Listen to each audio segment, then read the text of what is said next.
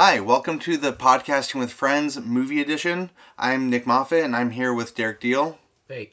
And Brandon Bowlby. Hello. And today we're going to be talking about movies that came out in spring of 2017. The show is going to work in a way that each of us has picked out 3 movies, and we're going to go in a round table introducing the movie, telling you what we like about it, and recommending it for everyone to see. First off, how you guys doing? How's the movie season been for you already this year? Pretty amazing.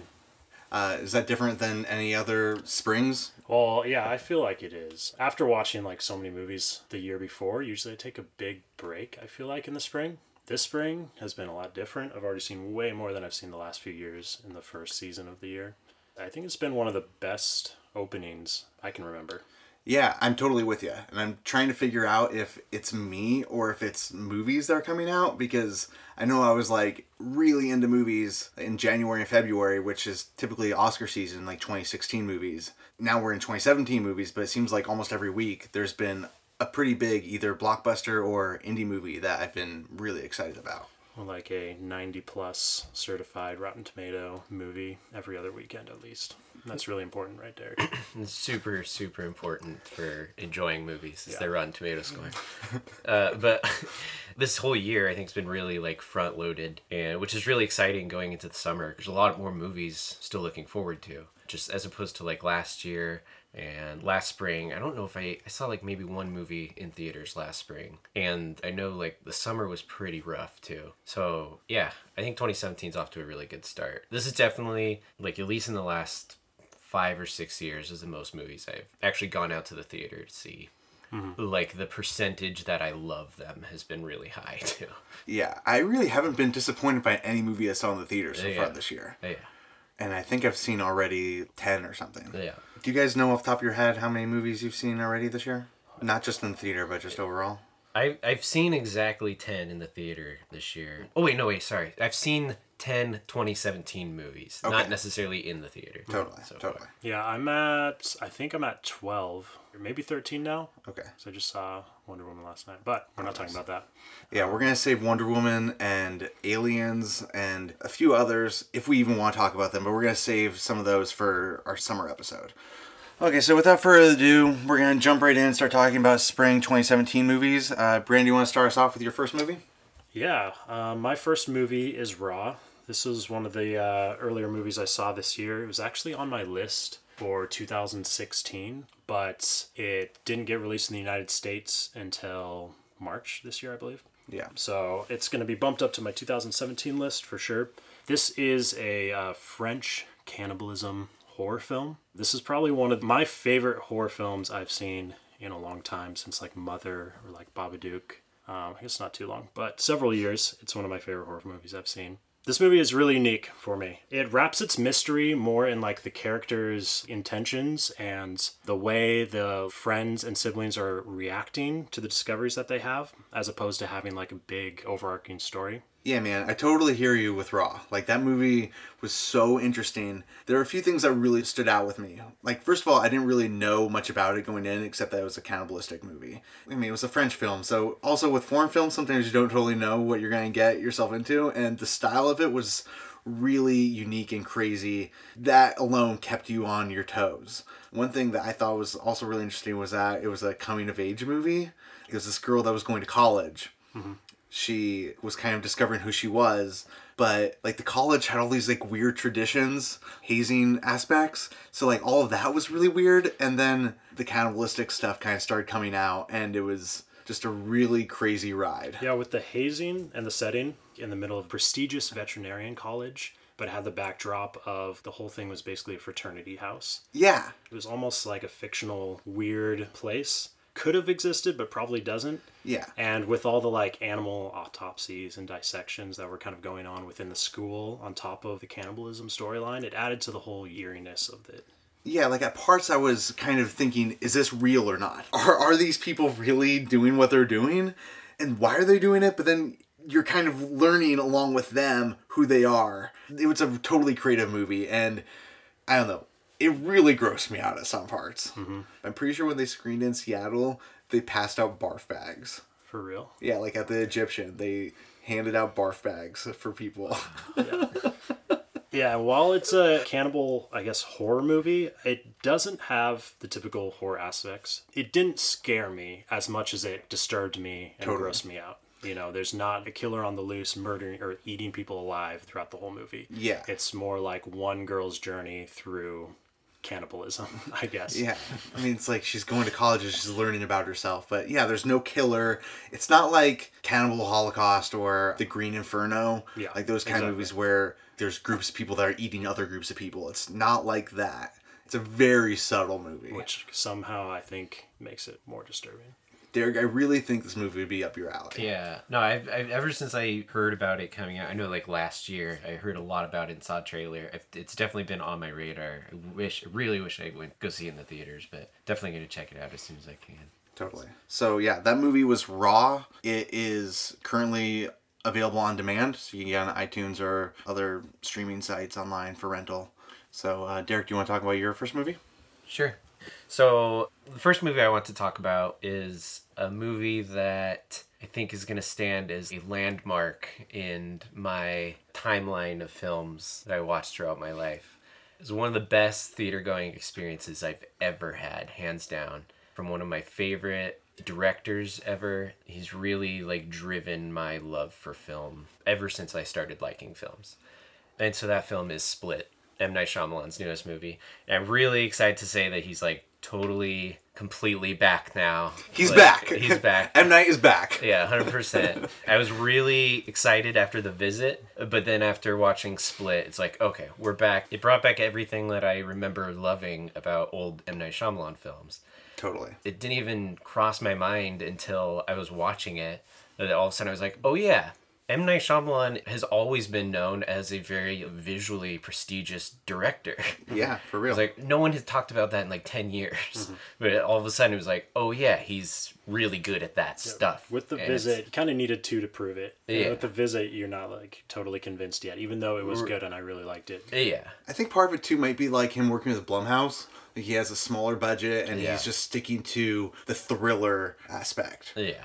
That was another thing was like I forgot how great he was at building tension. Yeah. M. Night's tension building is just the whole thing just increases and increases until it's like, oh, Yeah. it's all going down. It was just everything that we've come to love about M. Night Shyamalan and things that people have come to hate about M. Night Shyamalan working perfectly together. Seeing that in theaters, I don't know, it's just something I'll always remember forever. So it's definitely a movie I want to put on everybody's radar if anybody has not seen it It's hard yet. to talk about this movie without talking about spoilers. I mean, I like to tease that it has a twist. It is like an M. Night Shyamalan classic twist. And I think it may be his best twist. Yeah, I think I'd agree with you on that. It's really good. Yeah. It's really hard to talk about this movie really without saying anything else. Yeah. But it sounds like everybody, you know, it got a really high Rotten Tomatoes score. yes, of course. It also, like, it kind of came out right around the same time as, like, Get Out. And so they were both kind of competing for Blumhouse's biggest movie ever. Grossed, like, $200 million almost. It's quite a feat for such a small movie. And, How about James McAvoy? yeah, James McAvoy Like was... he should be nominated for Best Actor for that. Yeah. Like, the movie like rests on his shoulders and he carries it all the way through. Yeah, absolutely. So for me, I was really hesitant about that movie.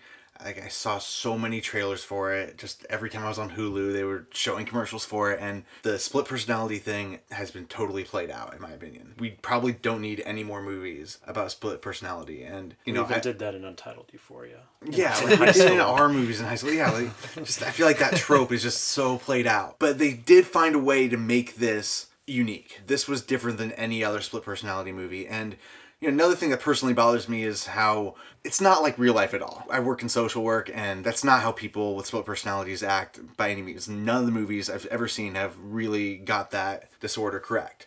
But this movie doesn't even really pretend to exist in the real world. Kind of completely does its own thing. Once again, I want to say that it really harkens back to old M. Night. So if you're a fan of his older movies like The Sixth Sense and Unbreakable, you really should watch this movie. Yeah. Yeah, and most films of this caliber will use the split personality disorder as the plot point that comes out in the climax, or this just like throws it right up front, right in your face. I mean, the movie is called Split, Yeah. and the trailers are, like Every from the poster. first time the character comes out, like that is what the movie is about. It's exaggeratedness. It makes it work. It's not like hiding it at all. Yeah. All right, cool. So that movie is Split. That's available on DVD or online for streaming. So watch it if you get a chance. The first movie I wanted to talk about was Logan. I've been a fan of the X-Men movies since they came out, and not all of them have been great, but really it's a long-running franchise, and the way that those movies connect doesn't necessarily matter as much, but Wolverine has always been... He's been the through line. Yeah, exactly. He's been the through line through all of it, and this movie takes you into the future, and it's a really dark, grimy, sad future. Kind of like Children of Men meets X-Men. Instead of no babies being born, there's no more mutants. And Wolverine's one of the last ones. His friends aren't around anymore. Professor X is losing his mind. And he's kind of called upon to go on an adventure and to bring this new mutant to a safety place. To me, it harkens back to a lot of old-time westerns. It has these tropes of like an aging veteran who's lost in the world and he has to reluctantly save someone to betterment of the future. Do you know like where a general area where it lands in the X-Men franchise? I mean, I'd definitely put it in the top 5. Yeah. I was a huge fan of Days of Future Past, so Yeah. that's probably up there, and X2 is up there as well. So, I mean, I'd probably put Logan at number 3. It's definitely the best Wolverine film. Definitely. Yeah. I think a lot of people are turned off by this movie, by how nihilistic it is. It's a really bleak future, but I also think there's hope in it. I like what this movie veers away from world being torn to bits, explosion porn that so many action movies and especially the superhero movies have become. Apocalypse. And like X-Men Apocalypse was. Yeah. And reins it all into kind of a new vision of what these blockbusters can be. Smaller cast, more personal story, following one character through his journey. Yeah, I think we're discovering that where people are getting superhero fatigue, which I don't really experience because good movies are good movies, bad movies are bad movies. But people are getting tired of that laser beam from the sky that's destroying everybody. And it's like a relief when movies are just a simple story told really well. I think our video production teacher in high school used to say that. I think so. I cringed a little bit when you said that. Keep it simple, tell it well. Did you guys see Logan? I did not yet. Oh, what? Well, it's available on Blu-ray and DVD and available on iTunes for streaming. So, Brandon, what's your next movie? My next film is The Lost City of Z. This film totally snuck up with me this year. I don't know how, because apparently you guys have been seeing stuff for it like all of 2016. Yeah, of course. But as soon as it came out and it dropped, it got some extremely high buzz online and great ratings. AV Club gave it its notorious A rating, which it gives nothing. And so I literally, like, the next day went in theaters completely, like, blind, knowing nothing about the storyline. The Lost City of Z is about a British cartographer who gets sent to the Amazon in the early 1900s when, I mean, clearly everything had been very much settled, but as far as like going into the heart of the jungle, something very few people had done and really explored. It is a historical epic that we kind of haven't seen much since the 90s. There was a lot more of these. In the early 2000s, there was a lot more of these. But this movie takes a little bit of a twist on it. I guess it's a smaller budget, like this movie looks like it's a $150 million movie when it's probably a $40 million movie. And the level of immersion it's able to accomplish in this early 1900s Amazon setting is pretty outstanding. It also deals with the subject matter very unmelodramatically, which is different than a lot of these other films usually do. It's played very quiet and very straight. Totally. Well, cool. Sorry, have you guys seen this film? I have No. not. And the thing about this movie was that every time I went to an indie movie last year, I always saw the trailer for it. And I didn't want to see it. It was one of those movies where the trailer plays and I was just like, oh, okay, this movie again. I really don't want to see this movie. And so I was totally shocked. I remember when you messaged me that morning, like, Velocity of Z got an A. Have you guys even heard of this movie? And I was like, oh, that movie. Yeah, I'm kind of the same way. Like, it just been popping up up on YouTube for ads before videos for like the last 6 months or something. It's like, God, this looks so boring. And like, not a single thing interested me about the film. Yeah, it's kind of the same thing. That all of a sudden it comes out. It could be an early contender for like Best for an Picture Oscar. and stuff like that. So I also didn't know until the movie started that it's an Amazon Studios film. Saw that in the credits. And as far as them like taking over super high quality films, Manchester by the Sea last year, like this one I could see going to the Oscars and winning some awards. And it's kind of a part of the new wave of takeover these new media companies are doing in the film industry. Well, they're kind of like giving another breath of fresh air into the industry where there's a lot of movies that just don't sell. Like they make the movie and they just can't sell it, and we just don't. These types of films don't Yeah, sell they're anymore not. for sure. Yeah, exactly. And so it's kind of nice to see when somebody like Amazon really wants to get their name in those contenders with like the Weinsteins and like, you know, the legendary people that produce movies that get a lot of Oscar buzz. Now we can see them like stepping up and grabbing a lot of those movies that other studios pass on because financial reasons and stuff. Amazon doesn't really have to worry about that, so they just do it to build their prestige. Totally. So it's pretty cool. I mean, it's pretty early for it to have Oscar buzz. So do you think it'll kind of stick around for the Oscar buzz, or do you think it just will come out too early? As far as its acclaim thus far, it should be right in there. But as far as its release date, it's going to be a tough road for it. So that is pretty rare for an early spring movie to make it. I was trying to think of like any other movie that had come out that early in the year. Crash. Oh God. But I don't know if it was that early, but it was still early. Yeah. Really?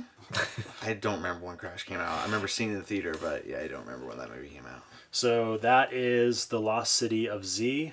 Do you know if it's out yet, Nick? It's not out yet. It's still in a few smaller theaters. Okay. So yeah, it should be out sometime this summer though for viewing. Derek, what's your next movie?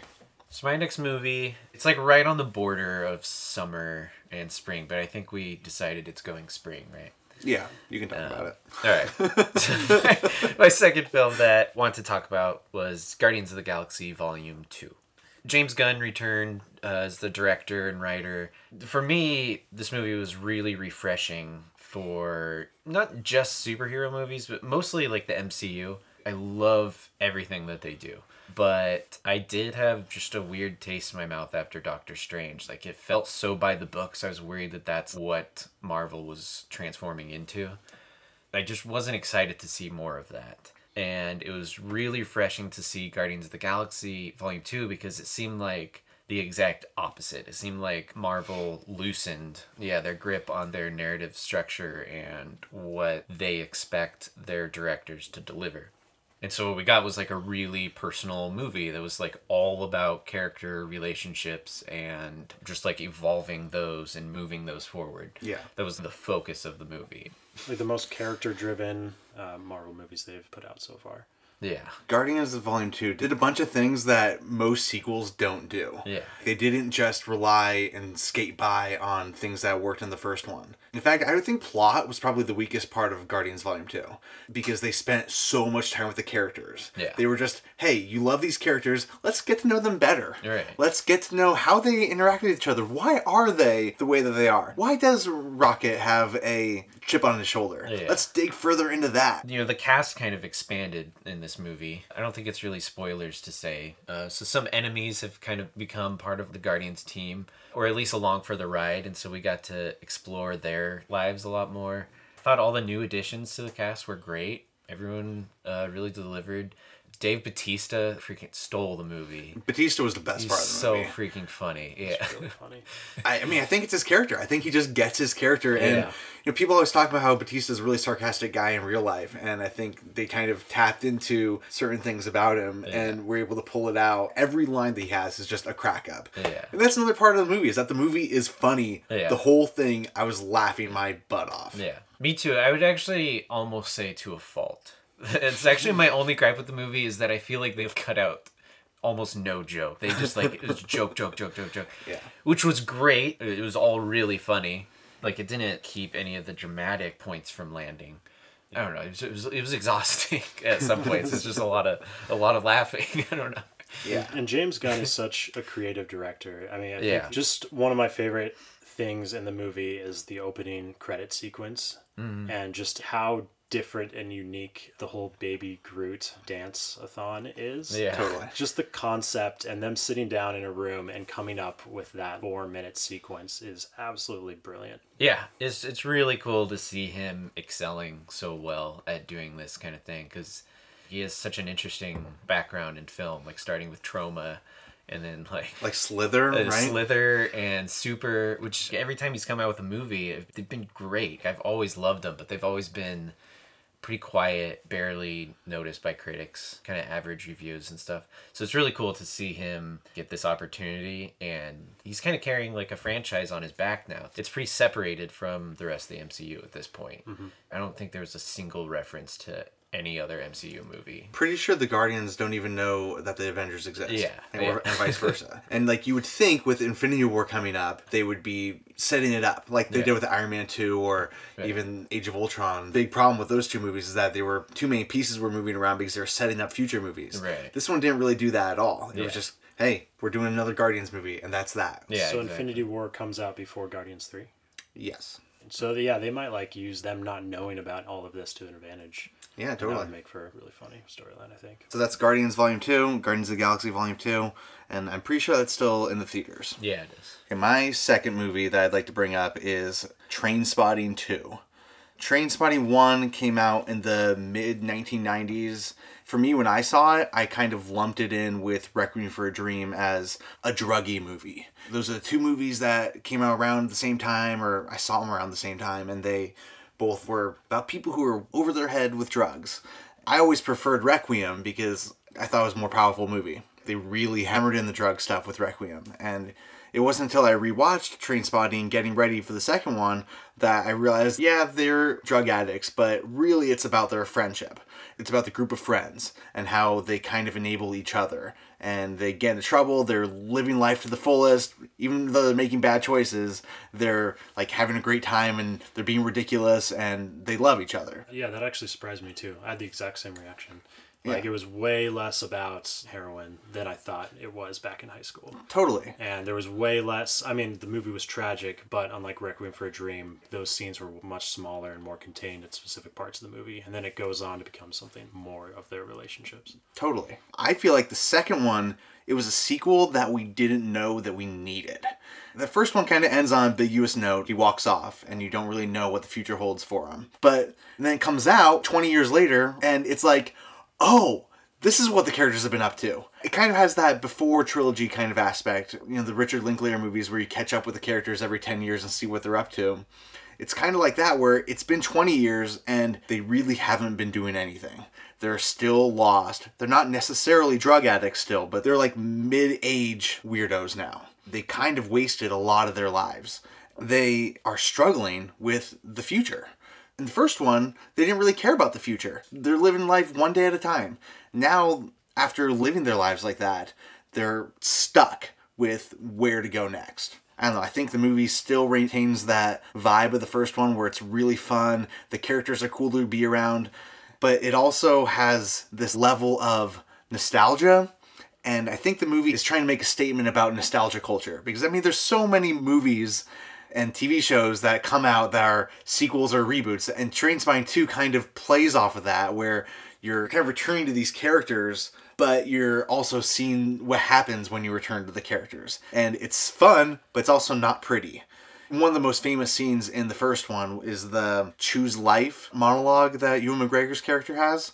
And he does an updated version in the second one, but it's almost like he's the old man. He's complaining about Instagram and the kids these days. And it's like, okay, you've kind of lost touch. You're kind of a loser now. But it's still totally fun seeing these guys relive and go forward with themselves. It has a really good balance between old callbacks and progressing these characters so much further. I don't think it went overboard on it. One of my favorite things about the movie that's really specific is the like heightened fictional set designs. And this is very much in the first one as well, but they do it just as well in the new film. I mean, just like the iconic his bedroom, right? Bedrooms like that don't exist. Or the like disgusting bathroom. All these things are taken to extremes, and it just makes like from scene to scene so much more interesting. I mean, what's interesting about the nostalgia of the first one, they play into it because Ewan McGregor, the main character in the movie, there's a scene where he's running around a parking garage and he almost gets hit by a car, and then he has a flashback from the first movie where I think that's even the first scene of the first movie when he gets hit by a car and he like stops and he smiles at the driver, and it's like iconic. He's remembering it and we're remembering it, but it's a totally different situation. Yeah, so that's Trainspotting 2. Check it out. It's not in the theaters anymore. It should be coming out on streaming really soon. So, Brandon, what's your next movie? My third film is I Don't Feel at Home in This World Anymore. This is, I think, the first film I saw this year. It came out really early. It won the top prize at Sundance Film Festival. This is kind of an indie dark comedy. Usually they'd give it to a stylized drama. So it was really surprising when it won, and Netflix instantly bought this movie as soon as it got the award and put it on their streaming site a week later. Yeah, I was totally caught off guard with that because I heard about that movie winning and then all of a sudden it was on Netflix. Yeah, for the whole world to see. It's this crazy new thing that's happening. Can you imagine being those filmmakers and you're like, we're going to Sundance, guys. You like go there and then like a week later your film's been bought, distributed, and like millions of people 10 million people within a week. Totally. Yeah, crazy. So I Don't Feel at Home in This World Anymore is a really unique throwback genre film. Like I said this for Lost City of Z. This really feels like a 90s Quentin Tarantino, Coen Brothers film. Yeah. It has these really stylized, super fast action sequences that are like straight out of a Tarantino movie. Coen Brothers storyline of these small-time characters getting thrown into a situation and wrapped up that is way over their head and then trying to like solve this mystery. It borrows really new aspects from films that I've been really enjoying respecting lately, like Green Room and The Nice Guys, like using, even like Aeon Flux did this, the animated shorts, of throwing these very imperfect characters being thrown into situations where they fuck up and mess up, and their mistakes have huge impacts on what goes on for the rest of the movie. Like, we're watching really imperfect characters. They're the heroes, but they don't act like heroes at all. You know, they see some blood and they'll just throw up because they're just a normal person who's in a situation that they shouldn't be. Or they raise a gun at a guy and try to shoot him, and it ricochets off a pipe and then hits themselves in the leg. And it's kind of like a new thing I'm seeing more and more in films, and I'm really liking it. And yeah, this film does it really well. Yeah, I'm totally with you on this movie. I'm really glad you're talking about it because it was on my list of whether or not I should bring it up, and then you decided to bring it up. So I loved this movie. The dialogue is really snappy. The characters just move from scene to scene. It really feels real. I mean, she lives in this really small, like unkept house, and she just has like beers in the fridge. She wears jeans and like a white shirt. Everything about this movie, they try to make it seem authentic and something that could happen to an everyday person in the real world. Yeah. Elijah Wood's character is just... Elijah Wood's character in this movie. I don't even know who invented that, what he has going on with him, but it's like some rebellious high schooler who continued that on into his like early 30s and just kind of doesn't give a fuck and has his completely own personality and character unlike anyone else around him. Totally. And I mean, I think the whole concept of the movie is something that people can relate to. It's called I Don't Feel at Home in This World Anymore. And it's because the main character, her house gets broken into. That sense of privacy got totally shattered. And I think that anyone who's had their stuff broken into and had stuff stolen from them can relate to that. And then, she just gets pissed. And she's, like, seeking revenge, but she doesn't even know who to seek revenge to, just against the world. I just love how her and Elijah Wood meet. Like, his dog, like, poops in her yard or something. Yeah. And she just goes outside and starts screaming at him. And he's, like, totally taken aback. I'm really sorry that happened. I haven't seen the movie, and I think I saw a trailer for it a long time ago, but it's not fresh in my mind at all. It makes me think of, is this movie like that, what was that, is it God Bless America? Do you know what movie I'm talking about? Yeah. Barely. Is it kind of like that? No. That's the vibe I got from just watching the trailer, but I don't know. So it's not like God Bless America, because God Bless America is basically like a satire, and overblown, like ridiculous, like they've got guns, and they're blazing, like they're just killing people left and right. And this movie definitely has like a lot of violence, but it's also like based in the real world. The violence is very grounded. When something violent does happen, like I was actually actually like caught off guard, like, because the movie just kind of everything seems so real, and then all of a sudden someone's shot or someone gets hit by a bus, and you're just like, oh my gosh, that really just happened. It's just surprising. Yeah. Okay. I feel like this guy, the director, he's a first-time director, Malcolm Blair. While I really loved this movie, he got so much praise for it. He won his awards for it. He's going to get a second film quickly and with a bigger budget. My one thing about this movie is I feel like it could have been more ambitious, and I'm really excited for him to have that like confidence going forward, and I can't wait to see what his sophomore film is. Like, could you feel restraint in the movie when you're watching it? I mean, he works with it. He makes the story build around that restraint. Like, it's a small town feel, but he's such a competent director right off the bat that I'm excited to see what he does with a bigger script, a little more ambitious of a story, and more money. I could see his second movie being similar to this one, though. Do you know his background? He's an actor. He was in The Green Room and Blue Ruin. Oh, it's the main guy from Blue Ruin. Yeah, exactly. I think I read an article about that. Yeah, so to me it had a very similar vibe of those kind of movies, where their big emotions are happening, but they're very much grounded in reality. I could see it being similar to that kind of thing. Okay. We'll see. Cool. So that's Blue Ruin. That's not Blue Ruin. That's I Don't Feel Home in This World Anymore. It's currently available to stream on Netflix. So, Derek, what's your next movie? All right, so my next movie is Colossal. It's filmed by Nacho Vigalondo, which I actually hadn't heard of him in a really long time. Right when Netflix first started, I remember like your brother Sean got really into... What's that Swedish vampire movie? Let the Right One In. Mm-hmm. So I remember renting that on Netflix, and it like suggested this movie called Time Crimes to me. I remember renting it, and it was a Spanish time travel film that had just gotten a lot of praise. And I watched it, and it's amazing. It's really good. That was his first film, and I haven't heard anything about him since then. I think he's made like one more film since then, but so this is his newest movie, and it's way bigger. It's a fairly ambitious movie. It's about Anne Hathaway plays this girl that's kind of going downhill. She's having some tough times. She's partying all the time. She's getting drunk all the time. She ends up having to move back to her hometown, where she discovers that she is controlling a giant creature attacking soul. As one would. Yeah, as that happens. So she like gets blacked out drunk, and then the next day it's like, did you see what like, happened on the news?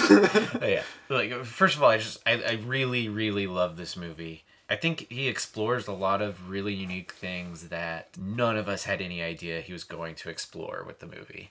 From the get-go, just that plot kind of sounds like... You know what it kind of made me think of when I first heard about it, and I wasn't excited to see it, is it made me think of that Luke Wilson movie with Uma Thurman. It's called, like, My Super Girlfriend or something. Super Ex-Girlfriend. My Super Ex-Girlfriend. Where it's just like this crazy big concept wrapped up in a romantic comedy. And that's what it felt like. But once you get into the movie, it takes a lot of twists and a lot of surprise turns that are really refreshing. And it's really cool to see him putting so much effort into something that could be so just satisfactory. Yeah, this is not the movie that you think it is. No, not at all. If you saw the trailer, it's not that movie. In the first hour of the movie, it still changes. It's not that movie anymore either. Like, there's so many surprises with this movie. Yeah. Also genre bending too. Yeah, it's like for sure. A monster movie, a psychological thriller. It has a lot of really funny parts too. Yeah. It starts out as a rom-com. Kind of like pulls you along, like you don't know what it is being while you're watching it at some point. You're like, what the hell is going, like, what is this? For a minute, I thought it was a slasher. Funny? What is this? Yeah, exactly. For a minute, I was like, get out of the house! There's something, like a slasher, but it's not really a slasher by any means. No. It's one of those movies that it's hard to talk about without spoiling stuff. It's something that I recommend everyone going to. It's a really good movie with a lot of great talking points. And I think it goes places that a lot of movies are afraid to. And that was really refreshing to see him not be afraid of exploring ideas that people don't like to explore. Taking such a ridiculous concept and giving it few concise rules that really work, and then not being afraid to just executing it. Yeah. Yeah, like they don't really feel the need to explain why it's happening. but they still operate in the rules of the universe. Yeah. Which is really cool. Yeah, for sure. And everyone's really good in it, too. Anne Hathaway's great. Jason Sudeikis is really good. Really different role for him. Recommended for everyone. Totally. So that's Colossal. Again, I don't think that one's out on streaming yet, but it should be available really soon. My last movie that I wanted to bring up is Get Out. Get Out is the first movie by Jordan Peele from Key and Peele fame, and it's a horror movie, but it also blends comedy as well. It's like got a lot of pretty tense moments, but also there's laughter throughout the whole thing. You can't really talk about Get Out without saying that it's wrapped up in social commentary. It's kind of the point almost of the movie. Yeah, totally. It's like at first all the racism is like really subtle and seemingly harmless, but you kind of see what it could be like for a guy like him going into it. And then it really is a tense, weird situation. And, you know, I really loved how it was executed. It kind of played with the genres. It was very much a horror movie, but it also kind of tricked you in what kind of horror movie it was. And then it also was really funny throughout. I'm a big fan of horror movies when they can balance both those things. Also, the best horror movies are the ones that are saying something about the world. I think you can go back in the history of horror movies and a lot of them play on some sort of paranoia that is going on in our culture. And I don't really want to say too much because of spoilers, but the ending, I think, is just fantastic. So, I mean, I just love that movie. The last 30-second cap off ending. The ending of it, the last few minutes is just so good. I wish we could talk about it, but I'm not going to. I think this movie does a really good job on the script level, introducing things that don't make any sense, but that pay off later. Yeah. And things like on such a micro level that you could even realize, like, as you think about the movie the week after, different things will keep popping back in your head. Where like, oh, now I get why that person said this, or oh, I get why that little piece of tension was there. Yeah. And it all plays into what happens in the climax. Very much. They were really smart in like creating all those loops and checking off everything to make sure most of it made sense. Yeah, there are 95%. Yeah, admittedly, I will say there are a few things in there that I think don't fully make sense. They're there just kind of for shock, for horror elements. But I mean, come on. They're forgivable offenses. They're not that bad. Can we talk about for just a second? Like, I'm trying to imagine a larger break into the industry. Jordan Peele made this movie. He's like a very well-known comedian, just hot off the heels of one of Comedy Central's most successful comedy shows. Yeah. And he comes out with the exact opposite, racially driven horror film. The company that's known for making shit tons of money off of horror films, it breaks all of their records. Yeah. And one of the highest grossing movies of the year. Yeah. Off of like a shoestring budget. And it's his first movie that he just did without anyone even knowing it was happening. I follow him on Twitter, and it was really cool to see like how giddy he was with like, you could tell it's like his baby, and this was like his first time pushing something like this completely out of his hands into the world. So happy, and everybody loved it, and we know for sure we're going to be seeing a lot more of his films in the future. Nobody would not give him money to make a film at this point. This and Split were both Blumhouse films, right? Yeah. And they're both under $10 million. Yeah. And they both made over $100 million. Yeah. That's amazing. Yeah. Yeah, that's like Blumhouse's thing, and I'm starting to think that that's the way that more studios should go. Yeah. We need more of these smaller movies. Like, you don't need $120 million to make a movie. No. Ghostbusters didn't need to cost $120 million. In fact, we've discussed this. We think that they need to keep the reins on M. Night on his budgets and Yeah. keep them small. Definitely. Because it's proving that he makes better films. A lot of people do. They make better films when they have to think creatively and really try to make things work as opposed to just having this big budget to dig into it. Yeah. Yeah, these summer blockbusters, it is either make or completely break. Yeah. And there's no in between once the opening weekend happens. Yeah. And it's Blumhouse that's doing the exact opposite. There's no way for these movies to break because they were so cheap to begin with that no matter what, at least through eventually when it goes into distribution through DVD sales or streaming sales, it's going to make the money back no matter what. Yeah. Yeah. Absolutely. And so, I mean, I think that pretty much wraps it up. We're going to be back in a few weeks at the end of the summer to talk about our favorite summer movies and to look forward to the fall. Where can we find you guys online? Instagram, Brandon_Bulby.